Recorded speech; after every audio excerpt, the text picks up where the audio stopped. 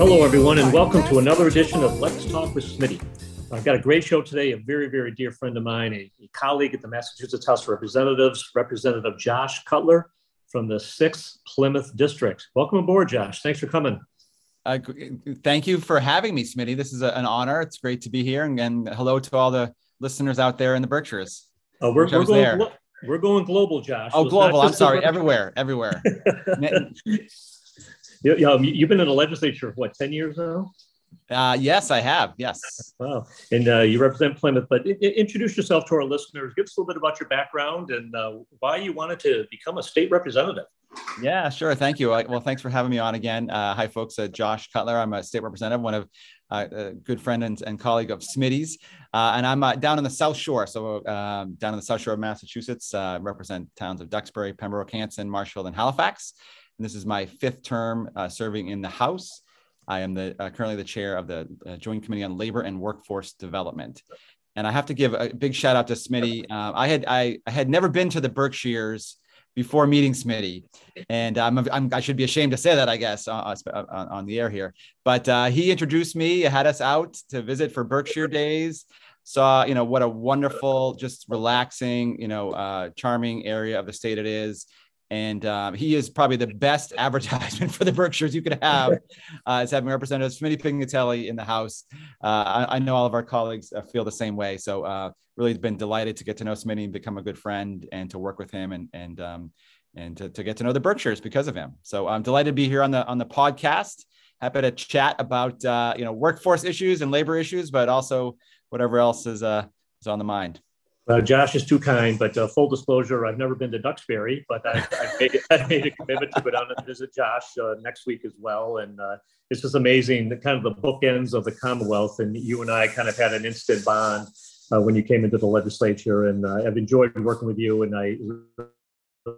we've had a lot of fun together. We've traveled together. Yes. We work on legislation together. And you mentioned that you're the chair of the Committee on Labor and Workforce Development. For our listeners, what does that mean, and what kind of legislation are you working on, especially during this the pandemic COVID situation? How has that challenge been even more insightful to you? Yeah, no, well, I'm fortunate. This is my first term serving as chair in this position, and I feel really fortunate to be so. And I thank you and my colleagues and the speaker for the honor of serving this role. Labor and workforce development is a pretty broad swath of policy area, everything from minimum wage and wage issues to issues dealing with unemployment insurance, future of work, our workforce training, workforce dollars. But one of the biggest challenges we're seeing as a Commonwealth is trying to find good help. And whatever industry you're talking to, it seems like whoever we talk to, finding good help is the number one issue. We've seen. I just share some data. We have 300,000 non-farm job openings currently in Massachusetts, which is the highest it's been in recent history, and it continues to be a number of unfilled positions, and it's hampering our sort of economic progress. And so what do we do about that? Well, as you know, and you've been working on these issues a lot longer than I have, Smitty. We try to find ways to upskill and reskill workers to fill those kinds of positions. We try to tap into untapped labor pools, people who maybe traditionally hadn't been as part of the labor market. Things like people with disabilities, people who might be, who formerly served in incarceration, people who perhaps, whether they're women or others who had, been at home with taking care of their kids, trying to find ways to tap into these labor pools and encourage people to enter the workforce. One of the big issues I think that we've confronted is the issue of childcare, and we see it, how big an impact it is. And I think I've gotten a sort of a view of this, from the parental side, but also from the policy side, when you see, how impactful, having limited access to childcare can be. You think about, I'll tell you a quick story, Smitty. I was at my local Head Start in my neck of the woods down here in the South Shore, and went in to visit to do one of those reading to the kids programs. I'm sure you do that quite a bit. In fact, I usually read Dr. Seuss. So there's a good reference, the Berkshires. So I went on this particular day to read to the kids, and the director of the Head Start program was there, and she explained that one of the teachers was out They were short-staffed in general. And that particular day, another teacher had called in sick. And so they're down 2 teachers. And that meant that one of the classes that they normally hosted would not be able to take place that day. And so I thought about the ramifications of that. You have a whole class of kids who no longer have childcare for that day. And what is the impact on those parents and the ripple effect, throughout the economy? Because that means that those parents, those 10 or 12 families, they don't have childcare for that day. And so that, how's that going to impact their ability to get to work? And so, one teacher being out had this ripple effect in this, one small community that could really have an impact. And so if you kind of look at that from a macro point of view statewide and think about the importance of access to childcare, how important that is as an economic issue, not just as a parent, or teaching our kids, but as an economic issue. So I think that's one of the things we're seeing and recognizing. And obviously, here in the House, we've taken a number of steps, as you know, Smitty, to try to address that, making it more attractive to be in that field and trying to retrain and attract new childcare workers. So a lot of issues that we're seeing. I mean, we're in a good position, I guess, in a sense, if you look back to maybe 10 or 12 years ago where the economy was much less robust, but it does come with its own set of challenges, and we're seeing those challenges today. I want to drill down a little bit more on that because everywhere I go in my district, and it's a statewide. In fact, it's probably a countrywide issue. Help wanted signs everywhere. A few years ago we were fighting for that $15 livable wage. Right. Now it's $20 and $25, but we're still having a hard time attracting people to get to work. I'm glad you talked about the daycare, childcare issue. That's legitimate. During COVID, I think there were greater restrictions on childcare because of limited the number of kids that could go, or because of social distancing and whatnot. So I think there's legitimate healthcare issues with some folks not getting back to work, very legitimate childcare hurdles to overcome to get people back to work. But how do we address the vacancies that we have? And out here, Josh, it's hospitality, nurses, doctors. I mean, every range of the spectrum. I always say the unemployment rate should be almost zero. There's plenty of job opportunities there, but what can we do to get people back to work to get the economy going? Yeah, no, it's the question. I think, and from part of the answer is that, we're looking at sort of a structural change in our workforce. If you think about it, logically, people who are the boomer generation, as my kids like to say, many of those folks are now at the point where they're entering retirement. And in some cases, COVID might have expedited that. But in many cases, they're just not coming back to work. So we have this bubble of workers that, from the World War II, throughout the period of history.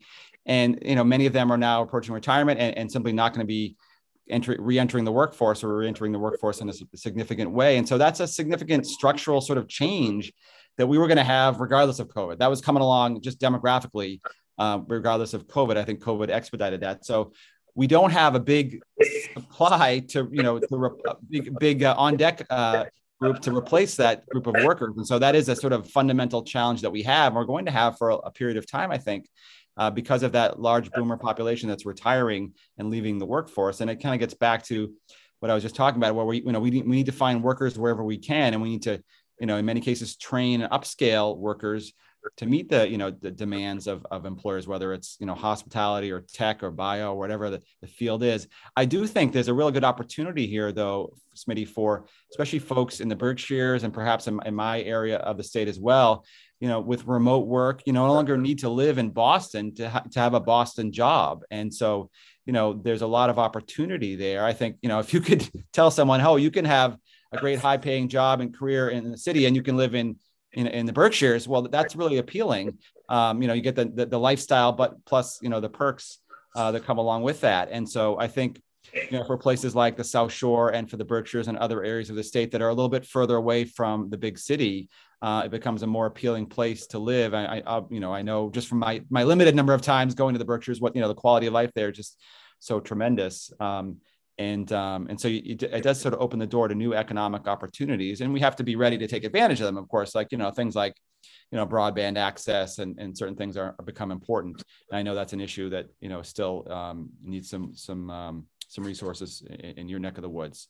Yeah. I think it's a challenge and an opportunity.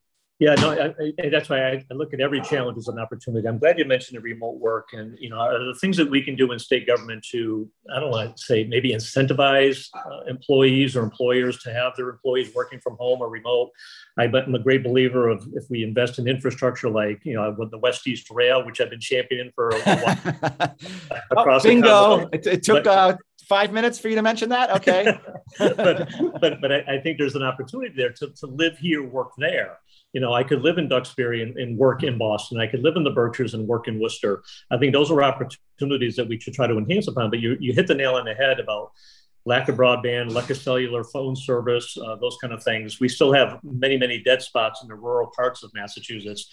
And that's why the Berkshire days was always about trying to expose my Eastern colleagues to what's going on in the Berkshires. And you've been a good friend to the Berkshires for a long time. But what are the things that you're working on in a committee that could enhance that workforce development, that workforce future, the next generation of people that we can all work on together? It's not just for Duxbury, not just for the Berkshires, but I think we have to recognize that there's a lot of activity in the cities, but there could be great opportunities in the rural parts of Massachusetts as well.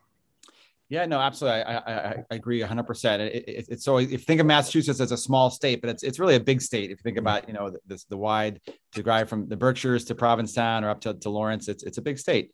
And I think, so in terms of what we're doing about this, I think, we had at number one, we had a future of work commission that we just wrapped up that looked a lot at some of these issues and had some folks from Central and Western Mass that participated. In fact, we had one of our meetings out in Chicopee, which is a little bit closer to you.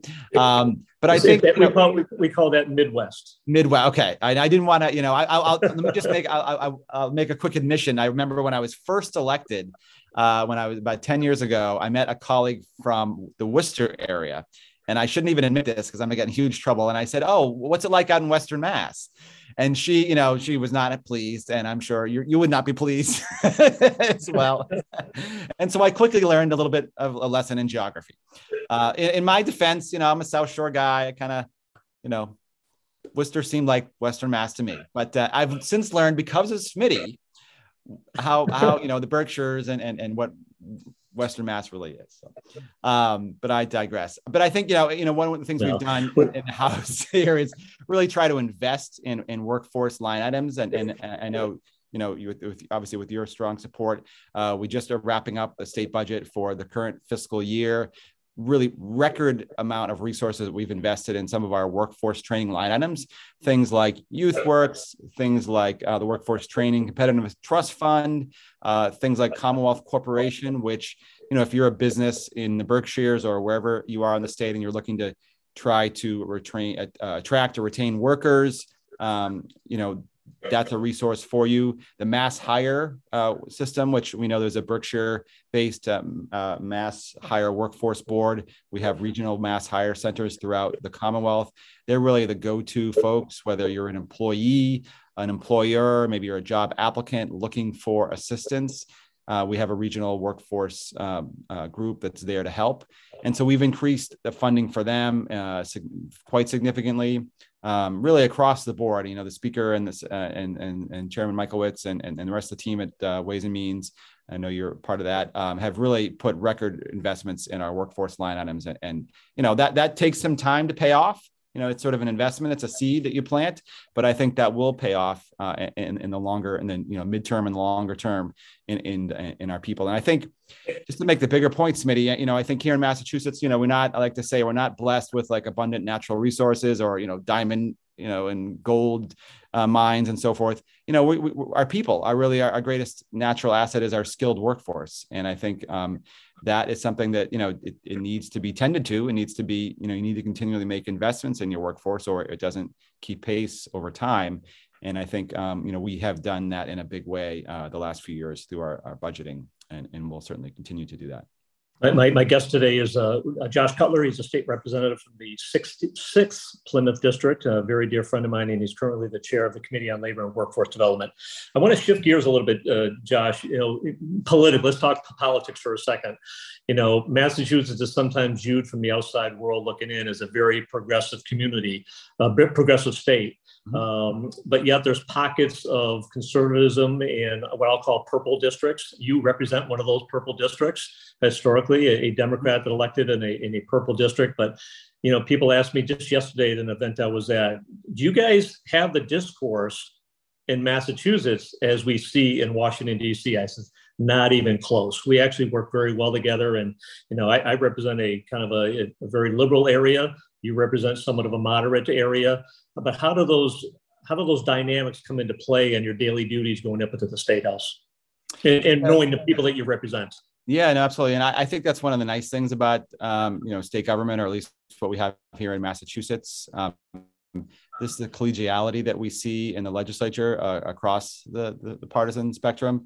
And it's true, my area in the South Shore. So I believe I'm the first Democrat ever elected from my rep district, at least that's what I was told. It's certainly a purple area, and I have good colleagues, Democrat and Republican, all around in our sort of region here in the South Shore.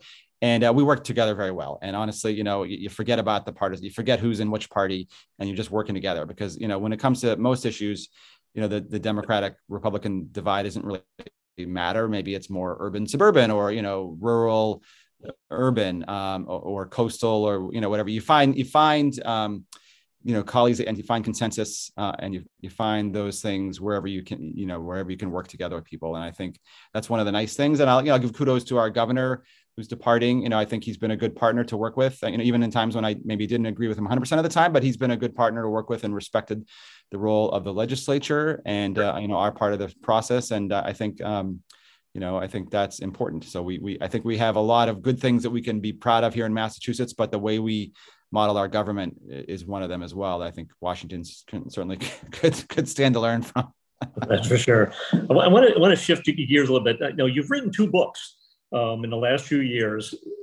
I mean, you're a great historian for your area and in Massachusetts, but what inspired you to become an author? So the book, the 2 books I've written were both the local history. And the first book that I wrote was called Mobtown Massacre. And it was about a gentleman named Alexander Hansen, who was a newspaper publisher who was attacked by the mob during the War of 1812. And he took up arms to defend himself.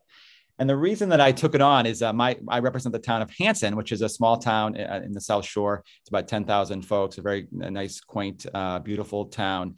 And so, if you, in my neck of the woods, a lot of the towns are named after either places in Mother England or maybe Native American tribes.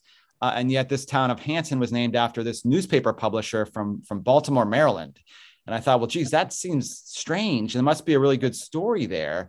And so, I decided to kind of dig around and tell it. And it turns out it was a pretty cool story about what this gentleman did, Alexander Hansen. And so I decided to write a book about it. And that was 2019, as I recall. And I had a lot of fun. It was not something for profit. It was more just for fun, but was able to get it published and really enjoyed the whole process there. And so I did a follow-up book just this past fall about another newspaper publisher. This one was a little bit closer to home, William Lloyd Garrison, and what happened to him in 1835 in the early days of the abolitionist movement here in Boston. And I know Berkshires in your area has a lot of connections there with the abolitionist movement and some of the things that have happened historically. So the follow-up book was called The Boston Gentleman's Mob. And that takes place in 1835 in Boston. So you have any other books in the future, or are you going to write a book about your time in the legislature? I'm waiting to write the biography for Smitty Pignatelli. I haven't gotten the offer yet, but I don't know. I really enjoyed the second book was sort of my COVID project, Smitty, during COVID when, in the early days when we were kind of all doing Zooms. And if you're, if you're a local politician and you're used to going out every single night to different events in the district, and you no longer can do that, and now you're just sitting at home doing Zooms, you have a little bit more time on your hands. And so that turned into the book project. That's no longer the case. And we're obviously, things are busy again. So I don't know yet. I'm happy to hear ideas though. If people have ideas, it has to be sort of a passion project for me. Because obviously you don't do this for pecuniary gain. It's more just for the pursuit of knowledge. And so I'm still looking around for the next project. Is there something in the Berkshires that I should know about that, maybe some untold story that Yeah, I have a few topics we could talk about for sure. Offline, maybe. We'll go offline on that one. We're getting back to a greater sense of normalcy. I mean, the state house has been reopened in the last few months, and we're still have to have a hybrid option, which I think is important. But eventually, we're going to get back to the way we've been accustomed to it. But as you look back, Josh, and on the last 10 years. Any challenges or opportunities or maybe surprises that you had when you first ran for office compared to 10 years later? And where do you see us going in the next few years? Well, gosh, I mean, 10 years ago, if you could envision where we are today, it would be, you couldn't make up, you couldn't make that stuff up to think what would be happening. But I mean, it's been a great journey. I'm sure you would say the same thing. It's, when you enter into public service, and I, like yourself, I was you had asked earlier how I got involved. I was on the, select board and planning board before I got to run for state office. I believe you were involved locally as well. And that's, local government is really where the rubber meets the road. And, I'm really appreciative of everybody who serves in local government. Having been there myself, can be very enjoyable, but also, challenging at times as well. But, when you get involved in public service, you kind of never know really where that journey is going to go. And I've really enjoyed mine, serving 10 years in the House, and hopefully, knock on wood, another 2. I'll be on the ballot this fall. It's really just so rewarding. And especially, I would say during COVID, it's, been challenging, but, our job is about helping people, that, and you do it better than anybody. And I think during COVID, especially, we've seen the importance of helping people, truly people in need, whether it's unemployment or healthcare or you name it, being able to help somebody who's in a time of need is really the most rewarding thing about our job. And I think sometimes we maybe forget about that, but I think COVID really drove home how important that is and how important people come to rely on us. And, a good state representative, as I know you are, you can really help people in your districts. And that's, I think, what is important at the end of the day. And, whenever I decide to leave, that will be the legacy. I hope that people will remember that I, helped them when they needed help. I tell people all the time, Josh, that our job is a temp job. It's 2 years at a time. We get our report card on election day. And It's really pass or fail. The test is on election day. But are you ready for some rapid fire questions? Oh boy, I was told there'd be no rapid fire questions, but I guess I don't have a choice, right? No, these are easy. But you represent Hanson, the town where Ocean Spray Cranberries started. Have you ever been cranberry bogging? I have, yes. And my first term, in fact, we had a cranberry day down. It was in Duxbury, down in my district. Okay, I'd just be curious to digress for a second, but I think I read something last week that 90% of the state is experiencing drought. How has that impacted the cranberry industry, which is very vibrant in Massachusetts? Yeah, that's a great question. I know, traditionally, the last period of time, our cranberry industry has been challenged by by supply and demand issues. I think it's been a little bit stronger, and I know we've done a lot of work creating a new cranberry investment tax credit. I don't know how, if that's been of an impact over in your neck of the woods, but in the southeastern Mass here, it's been becoming very important. And just quickly, I just thought of, I remember a dear friend I know who we all miss, Rep. Caridi, who was one of your colleagues from sort of the Berkshire area. My very good memory of hosting our Cranberry Day was having Gail come to my district and flying. We actually had a helicopter that took us on a tour of the bog. And I remember she and I were both a little bit nervous about helicopters. I'm not a big heights guy, and so was she. And we both went up in it and had a great time and be able to see the bogs and just remember that what a kind person she was. I think Gail was a dear friend for 35 years. And I did the same Cranberry Bog tour when I was chair of the environment committee, and we went up in helicopters. And like you, I like to have my feet on the ground, but I did the helicopter tour. It was quite an experience. And interesting how, we don't have cranberry bogs out here in Western Mass, but we are great consumers of cranberry juice and things like that. So well, thank you. That's good to know. We appreciate that. All right. Rapid fire. That wasn't very rapid fire, that last one. No, but we're going to get rapid fire. Okay. Who would you consider to be your role model? My dad. I would say my dad. Okay. All right. Pineapple or pizza? And Smitty, of course. Pineapple or pizza? Pineapple on pizza or pizza? Oh, pizza. Pizza every day. Every day. Okay. What did you give your maiden speech on in the House? Council on Aging formula grants. Interesting. Okay. Other than your own, what is your favorite book? I'm a big fan of Ken Follett. So Pillars of the Earth is probably my favorite book. If you've read, what is that about? It's a novel, but it's sort of historical fiction. It takes place during the early days of the not the Renaissance, but really the Baroque period and Gothic architecture. But it tells sort of a sweeping story that I think was really well done. But it also kind of makes you learn a little bit about the early days of the Gothic architecture movement. So I definitely recommend that, Pillars of the Earth. Okay. And the one question that I ask every one of my guests, Josh, and it's probably the hardest question. And I still don't know how I would answer this question, but if you could give one piece of advice to your younger self, what would it be? Oh, it's good to be the host. What's that? Yeah, it is good to be the one piece of advice. How much younger self are we talking? Whatever you want.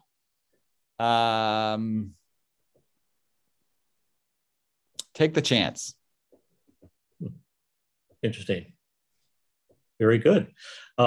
This Did I pass my test, or is that a pass fail? Well, there's no right or wrong answer. But okay. That is a hard question. I hope folks who are listening would ask that question of themselves, because I still don't know how I would answer that.